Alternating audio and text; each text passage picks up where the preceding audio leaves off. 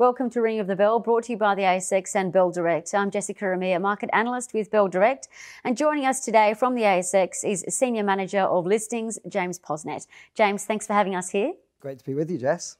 So today we're covering the IPO trends to watch this year, but just reflecting on 2020, three key themes: tech IPOs, commodities and healthcare, a big influx of IPOs in December. So perhaps this is a sign of things to come for this year.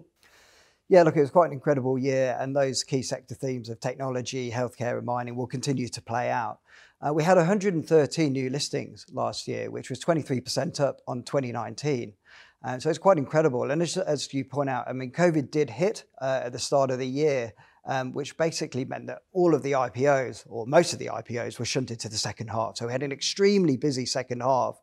Three quarters, in fact, of all of the listings came in the second half, which is quite unusual. Another really important part of last year was the secondary offerings. So we had $66 billion in capital raised, which is quite incredible, and the highest level it's been for over a decade. These were companies that were raising money to accelerate their growth initiatives, but also to shore up balance sheets during the crisis. So plenty of opportunities for investors. And I guess looking at the best performers on the ASX so far this year, Afterpay and Zip, we saw them IPO several years back. What's also interesting is looking at the IPOs from last year, 2020, the two best performers in that space were also in tech. So this common theme of technology, I mean, you just can't really ignore it. That's right. Yeah, look, I think there are some multi-year themes that have really sort of stood out for me. And two are technology listings and international listings. So as many of your investors will be well aware, the Aussie market has traditionally been quite overweight in old economy sectors like resources and financials, and a little bit underweight in terms of new economy sectors like technology, especially when you compare to US markets. So from a standpoint of the Aussie investor, you want to get that diversification if you can. And I think things have been changing over the past 5 years. So we've seen 100 tech IPOs in the past 5 years. We've seen 100 international listings in the past 5 years. And this is really important. So what does this mean? This means that you get more diversification, potentially through individual stocks, but also through ETFs, like those tracking the ASX All Technology Index. So I think as we go forward in the coming years, we're going to see those two themes of technology and international listings play out even more. Nice, so we'll keep our eyes on those. But I just wanted to ask, because you're really at the helm of bringing companies to Australia to list here. So why would an overseas company want to list on the ASX? Yeah, it's a good question. So when I'm pitching to companies overseas, they're often really surprised to hear that we have such a large pool of capital. So Australia has the world's fourth largest superannuation market at $3 trillion under management, which is quite amazing.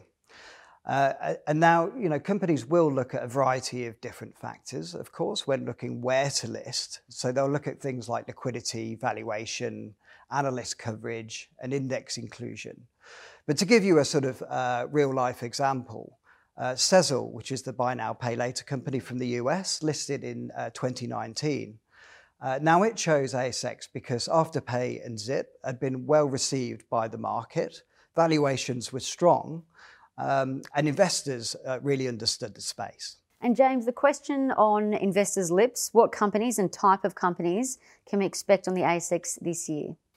Yeah, look, I think there'll be a range of IPOs this year, but those key themes of technology, healthcare and mining will continue to play out. So, when we saw COVID hit, it really brought forward years of change in the way technology is used by businesses and consumers, and it also highlighted the technology sector for investors. So last year we had 19 technology listings, including Nuix, which was our biggest software company IPO ever on the market. We also had 7 e-commerce companies, including Adore Beauty and Booktopia.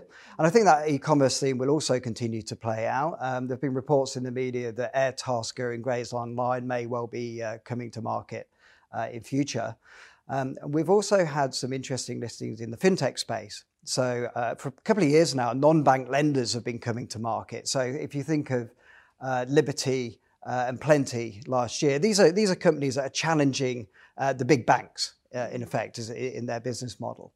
And we'll see more of those this year as well. So on the healthcare side, we had a variety of healthcare companies last year that came to market. And we've already had a few biotechs even this year. I think we'll see more on the biotech space, but everything from biotech to healthcare services is in the pipeline on the healthcare side. And then finally, in mining, we had a real upward price trend last year in commodities. And that really led to a flurry of IPOs by junior mining explorers, and particularly with copper assets, gold and silver assets. Now, look, with prices remaining elevated, that means that mining projects become viable. And so we're definitely going to see more junior mining companies come to market this year as the resources sector continues to ramp up. And so overall, look, I think we're going to have a really busy year again in 2021. And so lots of IPOs to look out for. So for investors, there's plenty of IPOs to watch in 2021. And secondly, I think that investors should also be looking at past IPOs because there could be future buying opportunities. James Posnett from the ASX, thank you so much for your time. Great. Thank you, Jess.